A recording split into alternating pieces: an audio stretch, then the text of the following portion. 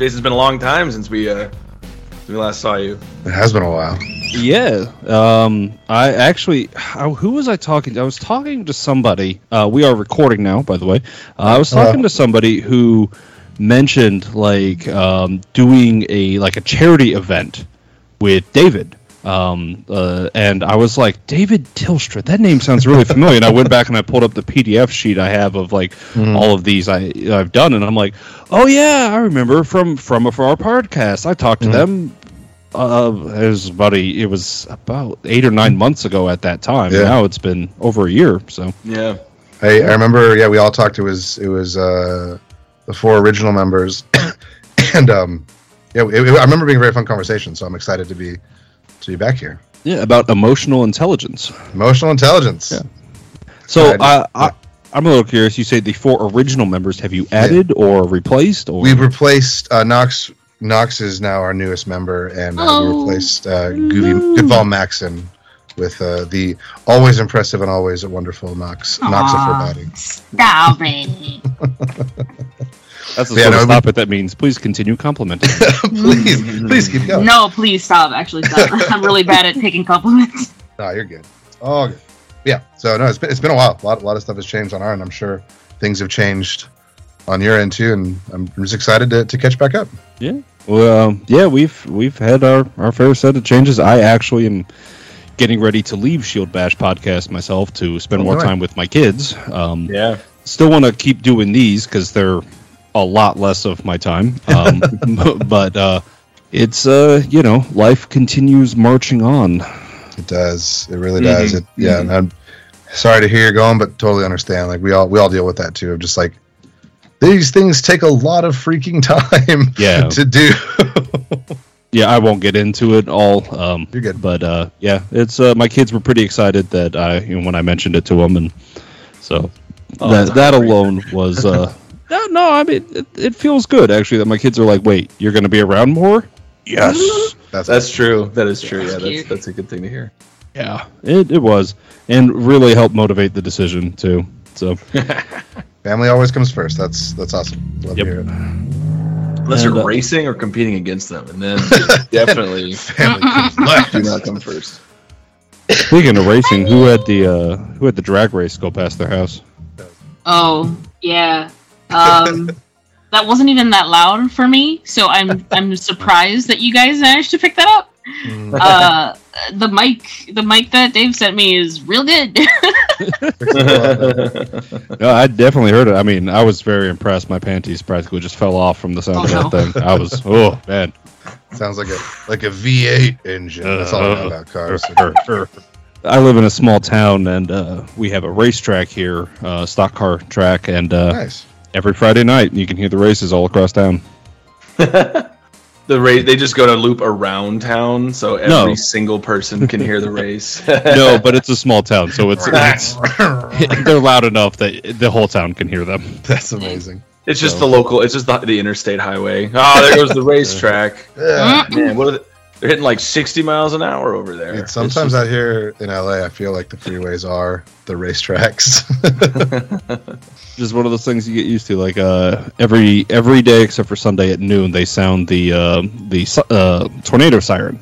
Oh, just to let everybody know it's noon, right? it's a thing, and like people from out of town are like, What is that?" And we're like, "Oh, it's noon." And then, a tornado's going to come at noon. It's going to be like the biggest, like, they're like, "Oh, guys, it's just 12 o'clock. Let's start eating." And they're going to start flying away. And they're like, what the heck? Dude, this is the Midwest. If you grew up here, you're the sort of person who's like, oh, it's a tornado? Cool. All right. Anyway. Yep. I guess in hurricanes. Out in Michigan, when we used to have tornado drills in school. And it's like, we're like, okay. Yeah. Whatever. Like, that's so wild drill, to me. whatever. Yeah. No, tornado drills were fun. You had to run outside to the playground. What? That's what they made us do. I don't know if it was correct. No, why would you go outside? That's the worst place to be. That's what I always thought as a kid, but they were all like, go on, get outside. Maybe they're trying to kill us. Maybe. I don't know. Like, if there was a legit tornado that we were in danger of, you go into the basement. Go to the basement. Yeah, exactly. Yeah, like they should have, like, and I know that's stereotype for, like, atomic bombs, but they should have you hide under your desk, because that way if there's any debris, as opposed to, like a door frame or something, Yeah, it's ridiculous. I can't say I've done any of those things. Well, Knox, roughly where are you located? I am in Vancouver, Canada, but I'm originally from Toronto. We are very tornado-less out there. Yeah, it's mostly just cold, not really. Yeah, that. ours is more like what to do in like a snow blizzard or like we had a oh god, what was it? It was like an ice storm. Oh wow! Like several years ago, and it was literally like an inch of ice on everything. Oh, wow. So the trees obviously couldn't handle it because it was literally like 1 inch for every single branch and leaf that they had. So a lot of trees fell over, and knocked out a lot of the power and stuff. So we basically went without power in the middle of winter for like a week and a half. Oof. That's rough. Yeah, so that's the kind of stuff that we need to deal with. Yeah, we occasionally get ice storms out here, but nothing that bad. Well, that one was like the worst one that we've ever had. I think I have photos of it still, so if I find them, maybe I can like show it to you guys. Sorry. No, it's all right. I mean, every place has their disasters. People ask us, like, I've been asked before anyway, why do you live in a place with tornadoes? And I'm like, well, I live in a place with tornadoes, or I live in a place with earthquakes, or hurricanes, or smog, or like 30 inch of snow blizzards. Like, California just burns. We just have fires. Yeah, I don't consider that a lot better. No, it's not. It's terrible. Like, sometimes I'll like look out over like the mountains. I'm down in like the Los Angeles basin, over the mountains. I'm like, there's this fire up there. Or, like, you're driving along the freeway and like staying up with fire as it like races along, like catching all the brush on fire. It's pretty wild. I recently You're coming in a little quiet there, Dave. So I turned it down because there was I think a pastor just moved in like behind me, and he has a loudspeaker because he's just been doing like Bible verses out over like the town. I live in a weird part of town. You just go through the whole Bible. Genesis 1:1. Yeah, literally. Just keeps going. Sorry, I feel like we keep derailing you, Jason. No, it's all right. It's all right. My wife and I recently had a conversation with my kids about Los Angeles because my kids were like, we saw this YouTube video that was like unsolved mysteries. BuzzFeed.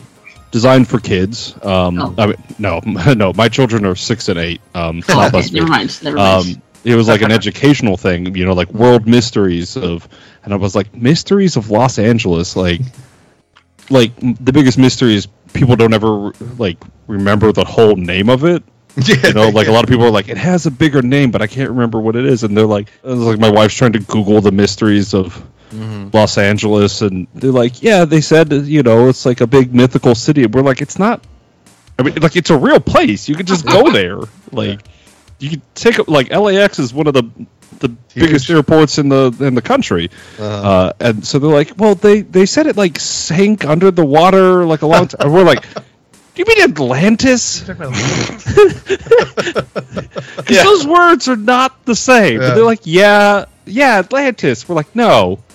I do not think that word means what you think it means. I wish I lived in Atlantis. The biggest mystery we have is why sometimes at like 8 o'clock at night on a Wednesday there's still traffic. Like, just like why? Like, so silly sometimes. But yeah, that's the one thing that I've heard about California is that traffic is real bad. Yeah, you just know the times to drive, you're fine. But it is annoying. But hey, guess what? This is a RPG podcast, so let's talk about RPG stuff. Let's do it. Let's talk about it.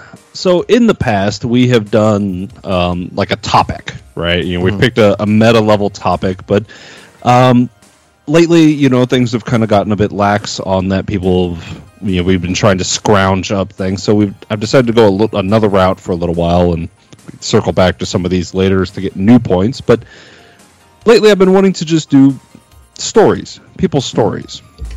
Now, listeners, give the same advice to them that I gave to James last time. I don't want the stories, I'm trying to avoid the stories that the whole point of the story is, and then they rolled because that's only really funny to the people that were there at the table. That's true. We're looking for things that's like, if it has that in it, then it's like, and that Nat 20 or Nat 1 caused this hilarious event. And I got a couple different topics of stories here to go through, and if you don't have one, it's fine. There's 4 of us, and I imagine we can fill in this hour and a half pretty easily. But I wanted to start with everybody's favorite story. Favorite, just story at the table of things that just worked really well. Oh, just your favorite TTRPG story, whatever it happens to be, whether it was a thing that worked really well, thing that was really funny, or even something related like, this is how I conned somebody who thought, D&D was satanic into trying D&D. And they were like, oh, this is really fun. And be like, guess what, motherfucker? You just played Dungeons and Dragons. No! Gosh, tricked me. Okay, I think I'm picking up what you're putting down. Yeah. One of the first ones that comes to my mind, because I feel like last time we had these conversations, we were still pretty new into the whole TTRPG space, and I think we've just had a lot more experience and a lot more stuff has happened to us since then. And we sort of talked about it a little bit earlier. We had to change cast, sort of halfway through, or right in the middle of one of our arcs. And I think one of my favorite times, at least we've had at our table for From Afar, was just kind of having that moment when we brought our new player, who happens to be on the call here, Nox. When we brought Nox in, there was this moment of just, I think everyone just sort of being not worried, but just unsure, because at that point we'd done 50 plus episodes with the original crew. Almost 60. Yeah, it was 6, and that's probably closer to 100 hours of just sitting down and playing and telling the story. So it was just a moment of not nerves, but just this moment of oh, we're in the middle of this thing, but we're starting over. And then just the first couple moments that Nox had, and the interactions that she had with the group, all of us were just okay, this is gonna be totally fine. And it was just a really cool moment of just seeing, from a DM's perspective, seeing the players just accept someone new and be willing to kind of change the story, not change the story, but just change their expectations of the story to invite this new person in and continue on in a new story. I thought that was a really cool moment of just seeing the positive side of TTRPGs, of just hey, some shit happened, we're moving forward, and we're not sure what's going to happen, but together we're going to make sure it's awesome. I've always just thought that moment was just really cool, and I know that's kind of an ethereal moment, so I got a backup one if we need more. But I just always thought that was really cool to for both Nox to be able to jump in with the bravery that she did, and also the compassion that Andy and Christian had to just sort of accept that and move forward. And I think the show's gotten 1,000 times better since that moment. That's a good story. And as somebody who's been playing for 15 years, one of my one of those groups, it's had the same core 4 of us for those 15 years, but the other people have cycled in and out. And I understand that feeling of hey, I like this person outside the game, they're interested in playing, or they do play, but are they going to fit this group? And sometimes they just don't. Yeah. The kind of on the flip side of what I just said, there was a moment where I brought one of my friends into a game. I've never seen somebody ruin a group dynamic so fast. It was he's not going to listen to this, so I don't care if I say his name. And you remember when Ricky played in the Everstar? No, Everstar. The Everstar playtest. We're trying to make this this world of magic and cowboys kind of combined into this thing. And this guy the first level fighters, we finally get the little mini boss down, and this guy's my character would heal them, and heals the boss back up, and then gets himself killed. We're all just what the hell, Ricky? I remember that. Yeah, it was you mean the one that I was DMing? You were DMing that one, yeah. Oh yeah, then I just killed him. And then the guy I was like, he's still your enemy. like he's an enraged, like, evil person. Like, he's not gonna, I don't know. And then it was kind of fun because he was like, oh, I guess that is the consequence of my own actions. And I was like, yeah. You feel this deranged evil character who's like taking over this town. Yeah. But like just on the flip side. Forgot about that. Jeez. I just love this image of him going like, consequences. Whoa. It's like the SpongeBob meme with the rainbow. Yeah. Imagination. Well, I think David is a much more forgiving DM than me because I think he was expecting me to be like the enemy looks at you and caresses your cheek and is now your best friend. And I was like, no, fuck that. He's gonna hit you with his axe. Yeah, that's very funny. But just kind of what you're saying, Jason. Yeah, like sometimes the dynamic without realizing it, like outside of the table, can be super cool and super fun. But then like at the table, it's just like you're a fucking idiot. You know that, and sometimes it's just like, because we've had people come into our table that are just, you know, they've sat down, they've had fun, but it's like that group they're not really interested in like, let's take lots of notes and have like ongoing mysteries, and they're like, hey, let's kick. Well, as an example, I had to explain to one of them that barging into a town to start a fight, to basically in order so he could just start killing his way to the mayor of this town, would be evil.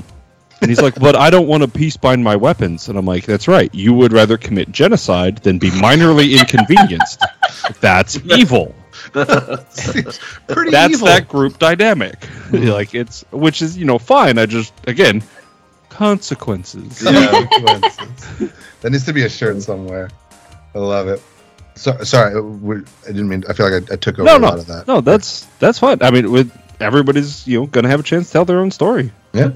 Who would like to go next? I have told a fair amount of stories the last time because it was just me and James Schwartz from Dimension Door. So I don't want to. Nice.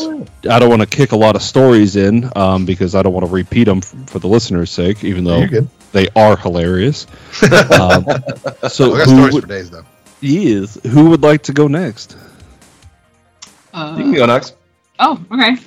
I guess it's.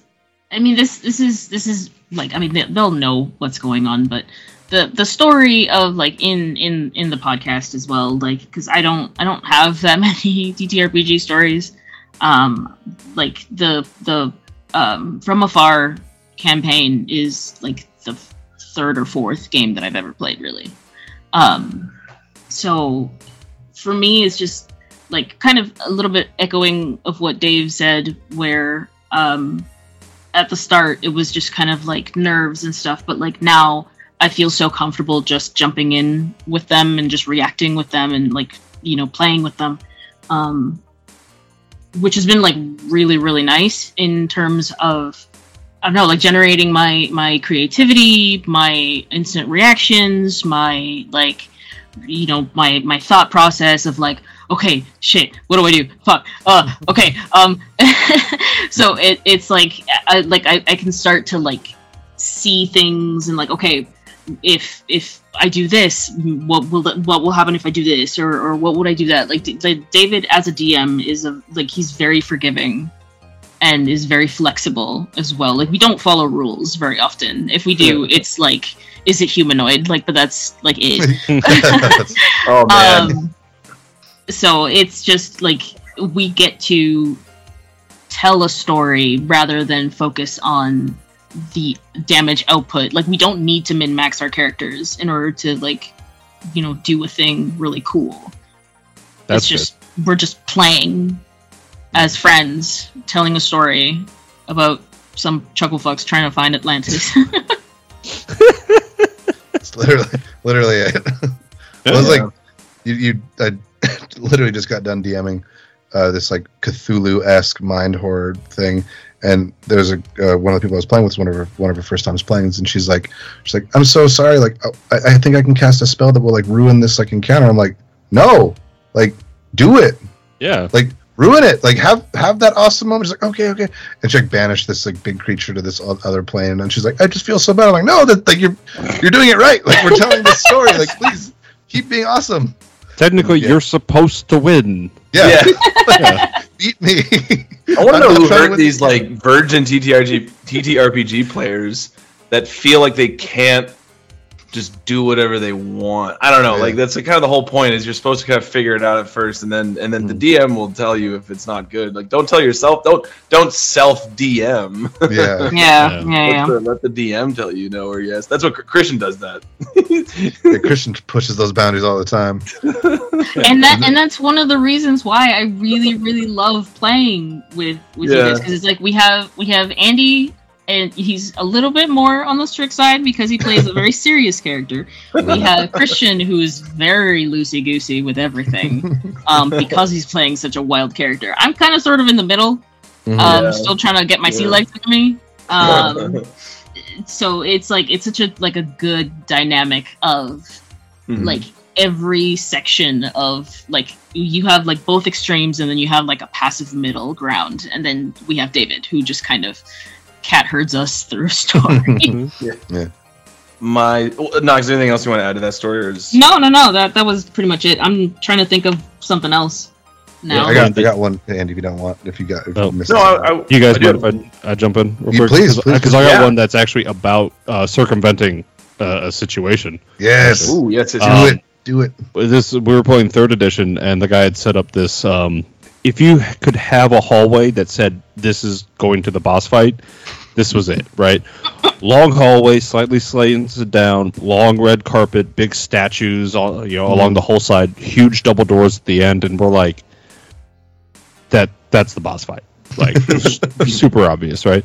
But we're also like, those statues are probably going to drop their halberds and try to chop us as we go down. So we're in this big courtyard, and they've got these 2 big round tables, and I have this idea. We stand them up on their sides, tie all the legs together, so it's a big wheel, right? And I get in the middle of it. I'm playing a monk, and I get there, and I'm like, all right, guys, I'm going to balance this, but I need you to roll me down, and we just roll it all the way down the hall. All of the traps go off, every statue, as I'm flying past, and I smash into the wall at the far side, which then emits its trap, which has no effect on the wooden tables that I have as a shield. And after vomiting, I get to crawl out of the tables and be like, all right, guys, clear. Come on down. By the way, I'm pretty sure they know we're coming now. It's amazing. I love that kind of stuff, because like as a DM, and that's like primarily what I do, like you can sit and prep and plan all you want, but I guarantee you in a million years you weren't like, all right, I'm ready for the hamster ball wooden table of death that will set off all my traps. But like in the moment you're just like, yeah, that's delightful. Let's go. Yeah. Please ruin this game for me in the best way possible. Yeah. That's cool. Well, my all-time favorite story does involve a dice roll of a nat 20, so I'll refrain from that one. I think I might have even told it last time I was on this, but my favorite story recently that involves no dice rolls is probably a little on the nose. But so Arius, my character, he in episode like 43 or 4 in like the 20,000 Leagues Under the Sea Monster arc. Like this whole time I've been talking with David, I'm like, oh, like Arius is like gonna like multi-class and barbarian, so like he's gonna rage at some point, and he's gonna be like, you know, the ancestral way, so like the path of the ancestors. So his ancestors are gonna impact and influence his raging. So the first time that ever happens, though, David just made it like exceptionally, incredibly cool. Like we're fighting this Sahuagin baron with 4 arms, and basically he's like Kippa, of course, Christian's character is just like just dipped out himself out. Bye. Yeah, and the Goodval's character at the time was getting like destroyed by the Sahuagin, and Arius has like a lot of blocks about raging, so I was like, all right, and David was making it very clear, like, this is the time you should do it. So you know, I was like, okay, this is it, we're gonna make it happen. And like we do, and David made it like this wildly cooler thing than I was expecting. I thought I was just gonna rage, and it's like, oh, I'm angry, and roll some dice. But David like made it seem like he had the grass. Arius had this grass ring that he was becoming like almost symbiotic with, and the grass ring like exploded up his arm and made him like a grass dragon. and I was like, this is my anime moment. And I love it.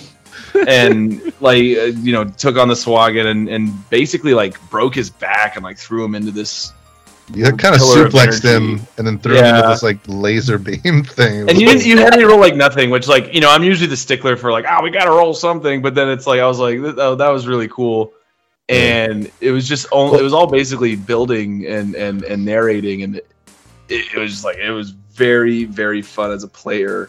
Because I think I had that in the chamber for like 2 years. I was like, you had that for a really long time. Well, but kind of just jumping off that, one of the things I love, and I've seen a lot of other DMs do this, and like I think session zeros are important because you have to discuss obviously what type of game you want to play. If players or parties really want to do like super number crunchy, super by the rules, like that's awesome, go for it, do it. Like if that's your thing, do it. But like we sat down before we started the show and we were like, oh, we want to have this just be very narrative focused. And a lot of DMs I've seen, there's multiple parts of TTRPGs. You got like the combat stuff, but you also have like the role play and like the story elements of it. And like the way I justified that, maybe this is just an extreme rationalization in my head, Andy, is like like you said, for 2 years you'd been like role playing that out and like being like, oh, this is this block I'm working with. Here's the reasons I'm not doing it. And like you were playing it really well, and like even at points like hamstringing yourself because you didn't want to like give that moment up too soon. So in that moment, it's like, yeah, you don't need a dice roll. Like you've already earned this, and now let's just have like the fun of it. Like you've earned the XP by role playing. So like let's just have that moment. That's the kind of stuff I think is really cool.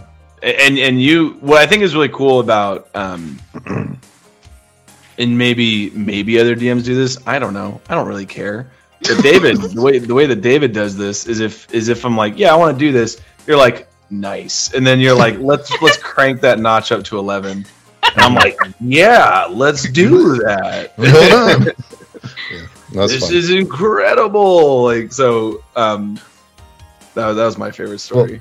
Well, like not to just like keep talking about our own show, but like that's one of the things I love is you guys just in DMing in general is like I feel like if you look at it from the aspect of like the DM and the players are actually on the same team, you're just gonna have much more opportunities for those moments of like, oh, this could be really cool. Like, yes, you've totally circumvented this awesome trap hallway that I had, but you're going to remember this moment now for a lot more because we're working together and like making this about us and not just about me, kind of a thing. And dear sweet listeners, I will point out, unlike episodes in the past, I did not tell them what our topic for today was going to be. Yeah. So these stories about, and from all three members from Afar podcast, all of their favorite stories are from their podcast. So I don't know that there is a better recommendation for a podcast other than the fact that all of your favorite stories are from there. I did just remember one thing. Oh no! One thing from after that great endorsement from Jason. I just remembered that I hate David. No. I was just trying to think. Podcast. No. I was just trying to think of like other stories because like I feel like this whole hour and a half will be probably like podcast related because that's like basically like what we do and like it's the most recent thing that we kind of go with. But I do remember one of my super early games. Oh god, I don't remember the campaign that we were doing, but we were in like a sewer system, as you do, and we had like we were looking for something. We entered a room where there was like a bunch of like sarcophagi, or however you say the plural for that. Octopuses. Sure. And there was like one that was like kind of specifically like magic heavy, quote unquote.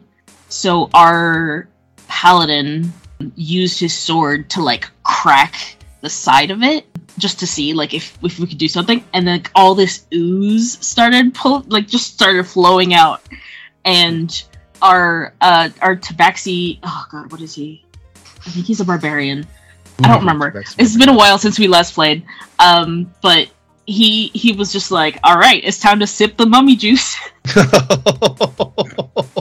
So he got on all fours and started slurping up the floor. Oh, God, that's gross. That's horrific. Yeah, so now we just have like whenever something, you have to like taste something gross or whatever, we're like, it's time to sip the liqueur. It's time to sip the mummy juice. Sip the mummy juice. That's hilarious. Oh God. That's like and then I remember our fairy bard was obsessed with fingers. So she'd like collect fingers from everything we killed. No. How many fingers does it have? I don't know, but she had a bandolier of them, so that's amazing. That's like the shotgun shells. Yeah. Basically, but it's just all fingers. There's so many good stories though. That's one of the things I love about TTRPGs is it's just like we could probably sit here for the next 7 hours and just sort of reminisce about random nat 20s or random cool RP moments and stuff, and I love that. Well, let's try and narrow it down a bit then, and I want you guys to tell me the story where you learned the most. Oh, that's a very good question. Learn the most in which sense? Whatever sense makes most sense to you. Okay, love it. Right. Yep, this is not an SAT question. Answer the way that you find best. Well, this is like learn more about the rules, learn more about like the etiquette. I got one I think that'll work. There was a moment in the show, in the podcast that I think I learned probably some of the most as a DM, because it was a moment where one of my players didn't just like change an encounter or change added an NPC or added some little weird small aspect. There's a moment where I had an entire ending to an arc planned, and one choice that one of my players made totally changed that whole thing. So a little bit of context here. We just recently finished a arc where all the players were in like Lunia, like Mount Celestia, just like up like doing like heavenly things, and they were tracking down this evil guy who'd been like secretly corrupting the different paladins and clerics and siphoning off their power and using it to like to gain control of Mount Celestia. And what I was hoping was going to happen is like at this climactic moment, the bad guy was like, and I accuse you all of killing this main person that I actually killed, but I'm accusing you, and haha, my evil plan is all coming together. And Christian, our glamour bard, who's playing a character named Kippa Willowin, was like, cool. Christian, the one that's been causing most of the chaos in these stories. It was really cool because he had to make a pretty hard choice, because it was like the party was getting surrounded by just these guards were coming out of nowhere surrounding them, and it was the party and this one other NPC that became very important to the campaign. They were like being accused, and this guy was like, or the BBEG was like, all right, I'm gonna send you out of jail and kill you, basically. And the glamour bard was like, nice try, idiot, and like went and like took the NPC and like plane shifted. Like I forgot I was hoping he'd forget that he has this spell, but I gave him like a scroll of like plane shift as for like, because he did a bunch of other cool roleplay stuff, and he saved himself and the NPC, leaving the two other party members to be stuck with this guy. My original plan was literally like, okay, cool, like they're gonna have this cool jail heist and break out of jail and like become like this like revolutionary group to like save this town. And my first honest reaction when Christian was like, I'm gonna plane shift away with Damascus, like the NPC, I literally was like, oh shit, I have no idea what to do, because that literally ruins everything. and I was, for a moment I was like upset, then I'm like, no, like let's just go with it, let's just see what happens. And long story short, he was able to go rally all these other forces from different planes, and like there was this really awesome moment of like the disgraced guardians like coming back and saving people from this jail and this torturous situation, and it ended up being so much cooler than I ever thought it could be. Like my initial plan was so short-sighted because I was planning it by myself, but like just by taking a step back and being like, okay, I don't know where this could go, but I'm willing to follow the energy and willing to follow the improv of it. It turned into this just so much more epic thing than I ever thought it could be. And like, I think to answer the question, the thing I learned the most was like, sometimes the DM has to be willing to let go and trust the players and just kind of ride it out and see what awesome story we can all tell together. And that's sort of where that, I don't know why I just made this motion. That's where this comes to. Yeah, I just think that was a cool moment. It did. Sounds like it. I was talking to some of my players earlier today, and telling them, like, one of the biggest things I struggle with as a DM is just shutting the hell up. You know, just like stepping back and being like, just let the players go and do stuff, even if it's like, what the fuck are you thinking? Like, just letting them do. Well, I think because as DMs, we're sort of blessed and cursed with like the knowledge of everything. So we're like, oh, like, you're going the wrong way. Like, you're doing this wrong. But then, like, you have to remember your players don't have that behind the screen knowledge. So, like, in that moment, they're genuinely reacting. And I think, like, to answer the question, that's the time I learned that moment, that lesson the best, was just like, step back, let it happen, and it with a little bit of trust and a little bit of collaboration, the story just became so much better than I ever thought it could. And that's when I popped in. That's right when Nox popped in, and that was a really cool moment too. Well, Nox, while you're thinking, we'll go ahead and tell a story of. Oh, yeah. I don't know that it's the time I learned the most, but it was definitely a time I learned something important. And mine is as a DM, because most of my.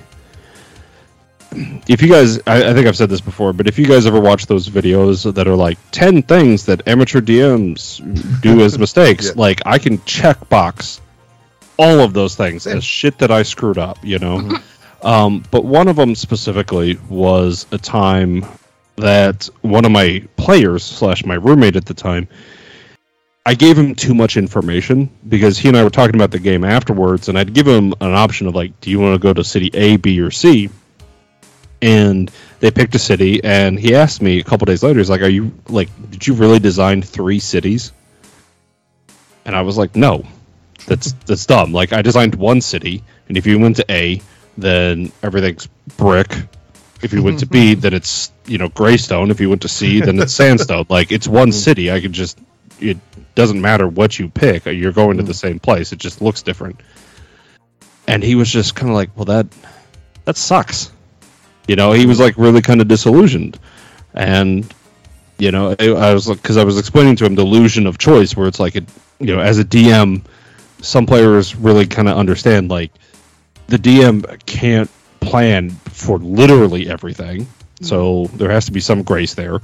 But at that time, I learned to not let my players see behind the curtain, because a part of me, like, I'm proud of what I've done, and I want my players to be like, oh, Jason, that's really cool, and like, and see the cool stuff that I've done. But it's like, I've learned to really pull back on that, because a lot of times they're like, oh, it's kind of been spoiled for them. I feel that. That's a big thing that a lot of DMs and just storytellers and creatives need to learn in general. Is just like, always be able to step back and just like see your stuff and like keep it hidden. Yeah, it's like they talked about that with Star Wars, for instance, which I'm reminded of because your poster, Andy. The original Star Wars, George Lucas didn't explain anything. Like, what was the Kessel Run? Like Han Solo says that line, Kessel Run in 10 parsecs, and you're like, that sounds fast. Sounds cool. But I don't know what the Kessel Run is. What were the Clone Wars? Like, he never explained any of that stuff. And it was a huge hit. And so, like, it kind of lose some of the mystery. Yeah. When you learn these things. And, I'm not knocking any of the other movies. They're all at least good. If not fantastic, but it feels less like what it is could never be as cool as your imagination makes it for you. Exactly. Well, I mean, that just goes back to some like old like filmmaking and screenwriting techniques or theories of like Alfred Hitchcock's whole thing, like never show the monster. Yes. Like as soon as you show the monster, it's always like, okay, this is now not scary. Yeah. Or like the whole idea of like showing and not telling, and which is difficult in D&D, but like I think if you can find that balance of like leaving just enough up to the imagination of the players and like letting, like saying just enough that letting their minds fill the rest of it in on their own, I agree with that. Yeah. Like I remember once I had them in a haunted house, and they were trying so hard. They were like running around this multi-story house because they kept hearing doors slamming and like, the sound of feet running and a child giggling. But open, close, and ghost sound are both 0-level spells, and in Pathfinder, a spell leaves an aura behind for a number of rounds equal to the spell level. So like these spells are being fired off, but they leave no trace. So like they can't figure it out. They're just like running around this house. Like now my listeners, if any of my players now hear this, they're going to be like, if they even remember it. But it's just this thing where they're just like, where is this sound coming from? Why can't we find anything? They're like practically tearing their hair out trying to find secret doors and passages, and they never knew. Just that's it. These are the rules. Genius. Wow. That is very smart. Andy, you're not. You want to go, Andy, or? Yeah, I can go. So that's an interesting question because I feel like, especially talking about emotional intelligence too, if that's the topic of this, like, I feel like every time I play, I leave. No, that sounds like a cheap answer. Well, I was gonna. That's what I was gonna say. I was gonna wrap it up into a single because I am gonna say a specific story, but I just have to say like every time I play, I do feel like I walk away understanding myself and the people I play with a little bit better. As long as we don't have to come out there and beat you with doorknobs and socks. So, especially like, I'm playing with my brother who I've known my whole life. He's known me longer than his whole life. And yeah. And then also like one of my best friends and now Knox who more recently, but people I know pretty deeply. So, but that being said, I was DMing once and I haven't DM'd in a while, but I basically was trying to make every aspect like supercharged with information, like every single signifier of this world was connected or charged in some way. And I think after a while, like I think I was overloading them. They had to go to a town and like kill some goblins, and the goblins were like, oh no, like our bosses are going to hate this, and they had like a flag of the boss, and like they're gonna take that, and it was supposed to be like 2 interactions, but I made it like 6 hours long because there's so much information, and I just was like really hitting a dead horse with the amount of information they needed to hear. So after I left that, and I was like, I think they can just kill a goblin, and that can be okay. I don't think every goblin needs to be in employment to the big bad guy. And that's somewhat simple, but I think when you start creating a story in D&D, you want every single moment to hit at like 11, and I think that's not good story writing. You need to have downloading phases, and you need to have uploading phases, and I think you have to have oscillation between those. So I'm gonna think about that now. Whenever I DM, it's like it doesn't have to have every single electrified moment. Yeah. That's good. The way I've heard it said, combat should always have a point, but sometimes that point is just experience and loot. Yeah. Well, also it's just kind of refreshing sometimes, like as a player and as a DM. Sometimes it's like you finish a fight, you finish an encounter, you're like, oh, like that was it. The secret was the barkeeper was hiding answers because he's just nervous about his home life, and it's like there's nothing to do with the actual like big story, and it's just like, oh, okay. He got an argument with his wife because he arrived late last night. Literally, it's like that's it. Like he's just sleepy. He's hungover. But no, I feel like it's like sometimes as I've been as a player sometimes, and it's just like you're like. Yeah, as the goblin's dying, they say, Shigolgo will curse you forever. And you're like, but you need to know that name. Like, writing all these notes down and just like trying to stay focused. But yeah, no, I hear you. I don't know if this is a story per se, but like as a player, because I don't plan on ever DMing. I will be just a permanent player. I have too many anxieties to take care of multiple people all at once. But as a player, I've learned, especially like in the recent months playing with the boys, how to be a little bit more spontaneous. and try not to like overthink what I'm gonna do. Because I remember like my first time, I was so nervous about like, oh, will the spell be like hard enough, or like will it hit, you know, will it do this and will it do that, and like is it beneficial to the party, is it like, you know, that kind of stuff. And now I'm just like, fuck it, what's gonna happen, let's go, let's try. So it's like as I've gone through, I guess, my little TTRPG experience, I've just kind of like learned to just enjoy the moment and just kind of go with the flow of it. And you know, whatever happens. And you know, at this point, it's like, well, it's a game. At the end of the day, you know, if my character dies, oh well, I could just make a new one. Oh, that's so sad. Important to remember. Yeah, it's just a game.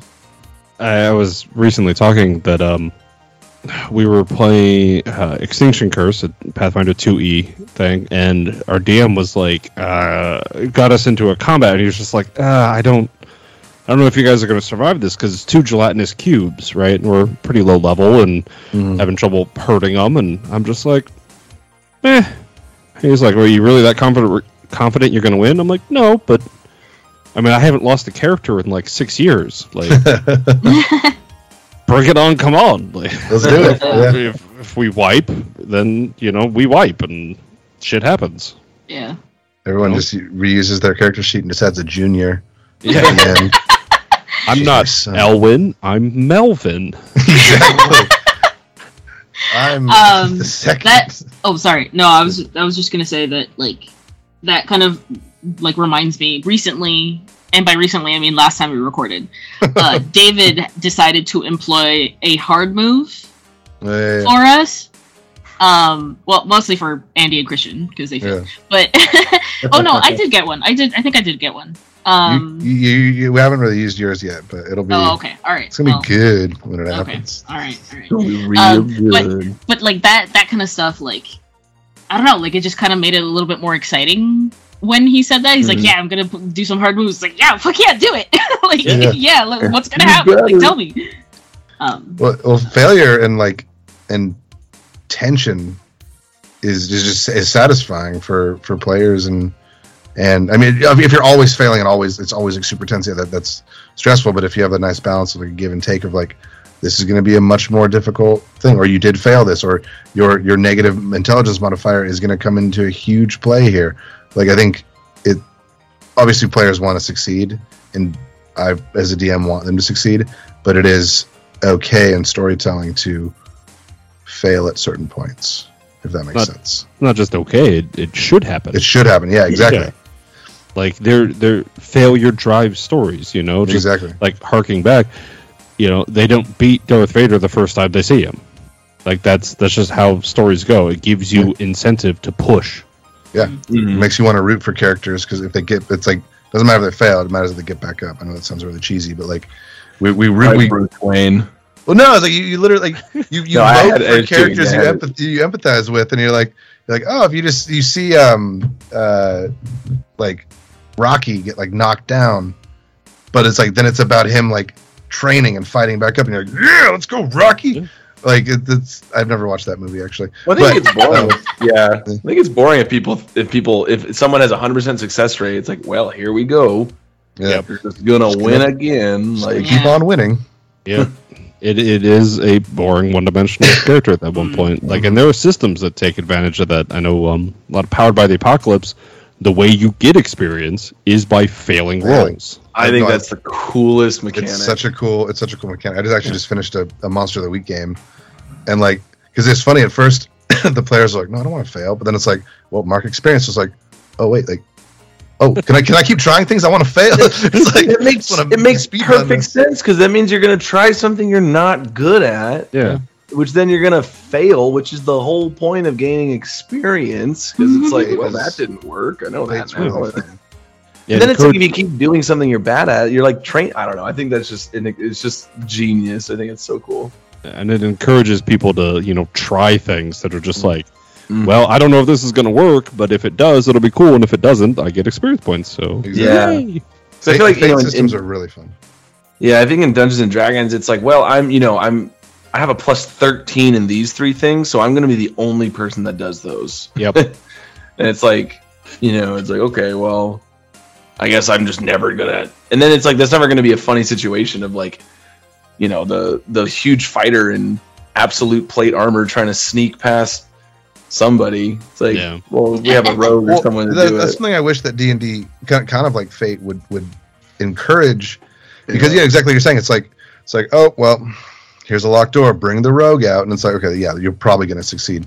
But like if D&D, and maybe we can start bringing this into our games actually, and we can find some sort of mechanic. But like having moments of like, just for you're talking about like having the big armored paladin try to sneak in not because like they want to just like level up, but because they have to, like just giving them those moments of not just like, or encouraging not min-maxing.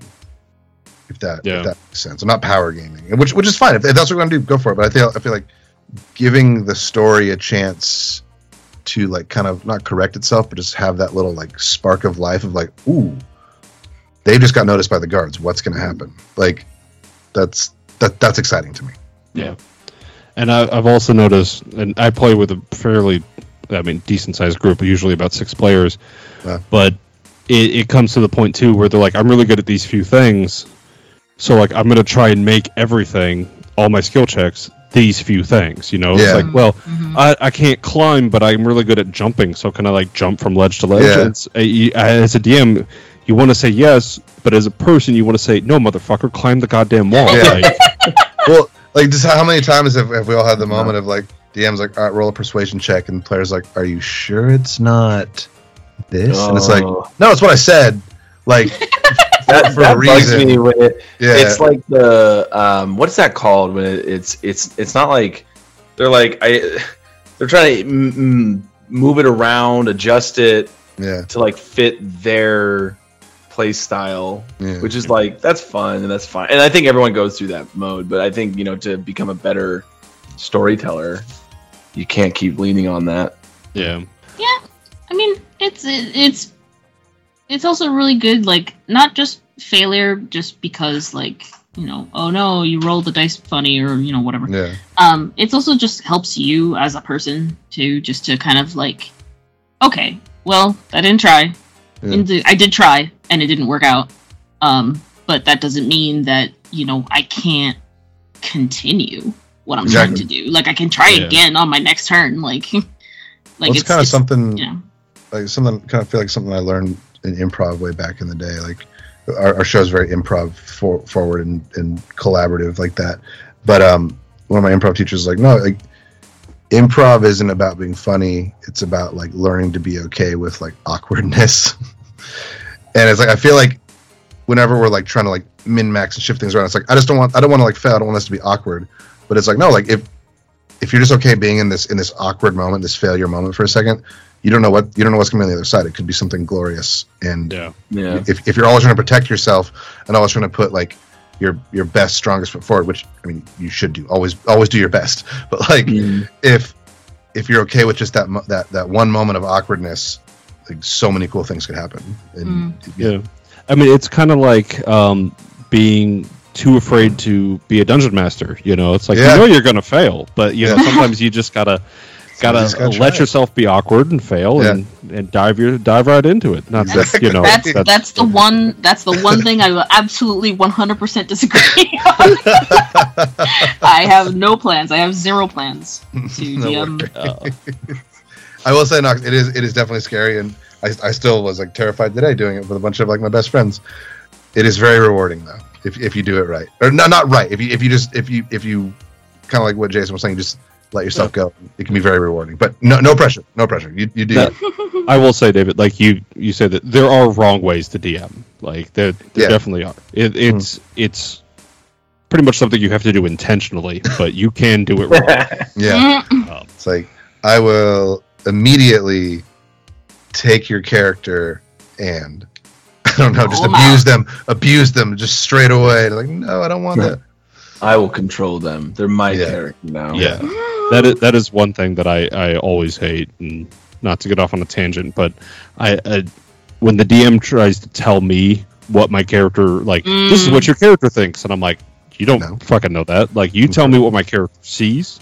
Mm-hmm. You can tell me what their physical, what they physically feel, but like how they react to shit is entirely on me. Absolutely. Yeah. I'll give you that. Yeah.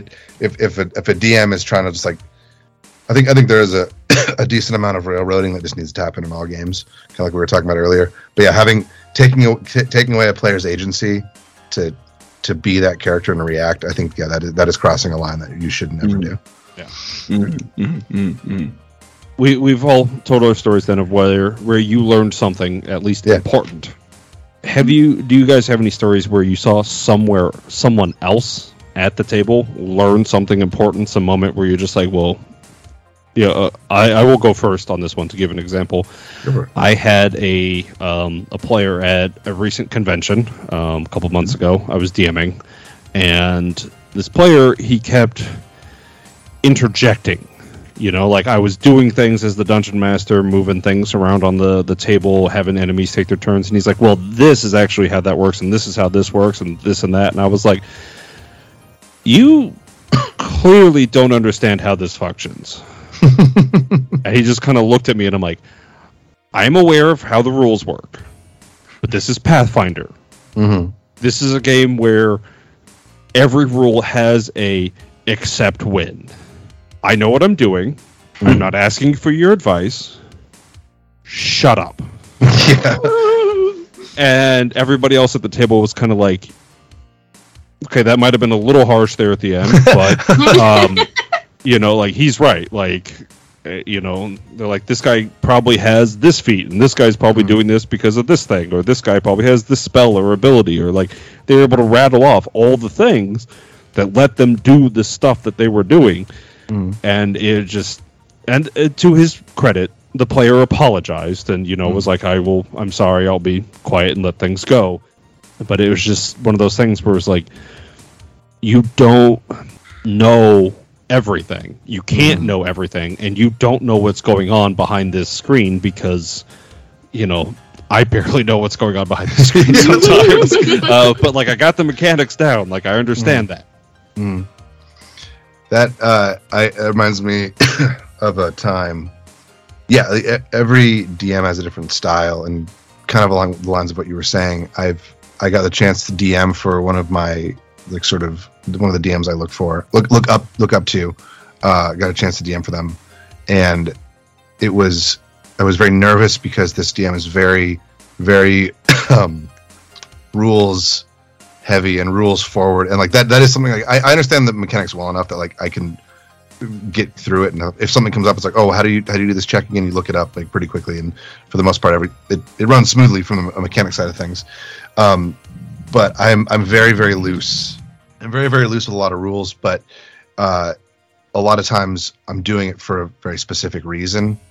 And there was this time I was DMing for this DM, and I knew I was like fudging a rule and like giving a cantrip a little more power than it like needed to have, or a little more juice than it needed to have. And I could just see this DM sitting at the table being like, that's not the way it works. And then he started being like, all right, dude, I can't take it anymore. Like, this is not the way it works. This is not the way it's going on. And I had to be like, okay, like, person who will remain unnamed, like I need you to trust me. Yeah, Andy. Well, this actually reminds me of another story that happened. Come on, David. That Andy did something, and I got a little mad on air for it. But I had to kind of take this DM aside. I'll tell that story in a second. I had to take this, I had to take this other DM aside and be like, hey, I just need you to trust me for a second. And he's like, okay. And then go through it, finish the session, finish the one shot.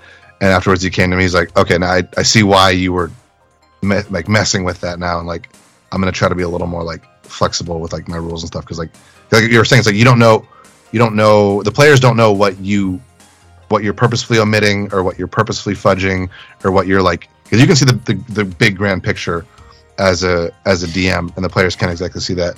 Like, for example, another one, just a really quick story, keeping in line with talking about the podcast. There's a skill there's a skill that paladins have called Divine Sense, and oh yeah. And in the beginning of our show, there was a paladin who just kept divine sensing things, and he would always it for Divine Sense, it's celestials, fiends, and undeads, and that's it. And I just kept being like, all right, you don't see any of those, but you are feeling this other entity, and like Andy just the entire time was like, it's not the way it works.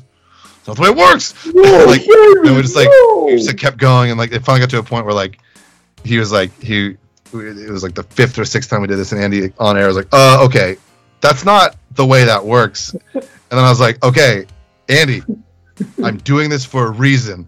Like, he's interacted with a certain thing that's given him this extra power. He doesn't. You were like, oh, okay. And then ever since then, it was fine. Yeah. But it's just like the point I'm trying to make is like the players know the rules, but they don't necessarily know the story you're telling. Yeah. And sometimes that can get convoluted. And as I've noticed this thing with D&D players or TTRPG players, like we just love letting people know that we know the rules, and it's like I get it, we all get it, we understand how smites work, we understand how sneak attacks work, we get it, but you don't know what else is going on. I feel like I'm an outlier in that statement because I don't know anything. yeah. I legitimately don't know how anything works. Oh, but that's not true. I mean, I do know how stuff works, but like not enough to be like, actually, that's not how this. Yeah, exactly. Push up my glasses here. So. Yeah. That's good. Keep that attitude. You're gonna have a lot of fun with DMs in the future. I think and this one again comes from the podcast. If you haven't noticed, most of my Dungeons and Dragons playing is in this podcast. So we actually had a guest on, Jared Djokovic, great guy, awesome guy. Ooh. Created a character based off of The Rock. It's hilarious. His name was Tua Roke. Yeah, it took us a minute to realize that what we did. So he was playing kind of aggressive, which actually played in really well because he kind of came in kind of bristly. Not Jared himself, but the character. So I think like we're playing, we're like, oh, this guy's kind of intense. But then like we get on the ship, we're on an island with it's called Garship Island that Underground Oracle Publishing created that we use in the game. Love that. Great stuff. Check them out. Are you saying no, Nox? Did I say something wrong? No. I was just saying the Garship name. Oh, yeah. I was saying you're right. Yeah, Carbon. Real quick, I just want to make sure everyone heard what Andy said. Underground Oracle Publishing is amazing. They make 5e supplements. They're fucking phenomenal. Always look them up and always use them. They're amazing. Sorry, keep going. Yeah. So we get to this ship and Jared is playing he's like a Maori inspired island barbarian of the storm who's got a huge obsidian axe, and so he he gets on the ship and he's got some weird vendetta against ships. I don't think we ever actually understood why. The ship killed his parents. Yeah, with a Sig Sawyer. Colonizers, man. Get with it. So he gets on the ship and he just like buries the axe like in the ship. Which then I think in that exact same episode we find out that the ship is sentient. So like, well, it's housing the soul of the navigator's dead sister. Yeah, it's so like it's just you can kind of see Jared like he was like oh, and he like goes over and he's like, it's this actually really cool like softening of this very hard character where he made Tua Roke very sorry and very guilty about this seemingly very inconsequential action, and it was interesting too because like all of us were kind of on the same page. So when that happened, we were like, oh shoot, and then he became like very connected to the ship, and I was like, that's very interesting how a very nondescript, seemingly inconsequential action can lead to some interesting character growth. Also, how being an asshole can lead you to have great character development. Yeah. So you just got to learn to take responsibility for your assholery. That is true. Right. Well, it kind of going back to what you're saying. I think that's DMs and like we all need to realize that we're playing a game at the end of the day, but like taking responsibility it can lead to so many cool things. Like again, said like an inconsequential action that gave a moment of character growth, which is really cool. How about you, Nox? Do you have a fun story where you saw somebody else learn something? Maybe more chance to rip on Andy. Yeah. I'm trying to think because like I don't, again, like my D&D experience is very limited, and like I feel like 3/4 now is the podcast. So like I haven't quite seen anybody learn something about the game necessarily, but it's like they have learned stuff about me, I guess, as a player, and they've been able to adjust to, I guess, like however I react to things. So it's just been like really cool to see like the growth of like us as friends and also as players, and how we're telling this story and how, you know, like how we interact with each other. So that, I mean, you know, that's kind of really the only learning I've seen. Still, it's an important thing. Yeah, I think it's super important. Because like we've touched on it a few times in this conversation already. Like, I don't think we realize how much putting ourselves through these TTRPGs is about trust and about trusting the people at the table and trusting the DM, trusting the players. And I think having those bonds grow, I think, is wildly important. I agree. And with that wonderful note, we will end our episode today. So thank you guys very much for coming. Of course. And, you know, you listeners, thank you for listening. And we will see you next time. Thanks, everybody. Bye. Bye. It's the chorus we have. Bye.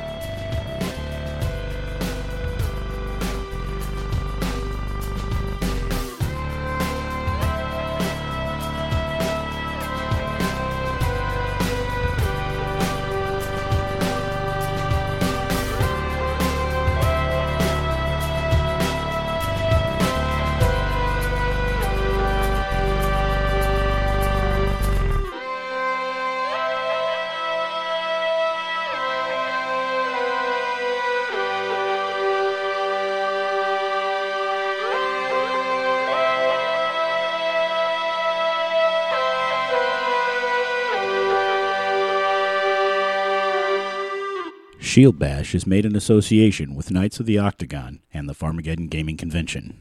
Find us online at shieldbash.net, on Facebook at Shield Bash, on Twitter at Bash Shield, and on YouTube at Shield Bash. Bumper music provided by Lee Rosevere. Other artists can be found in the episode description. Leave a comment on iTunes for a chance to hear us read it out on the podcast. Questions and comments can be sent to shieldbashpodcast@gmail.com. Shield Bash Podcast is owned by Shield Bash LLC.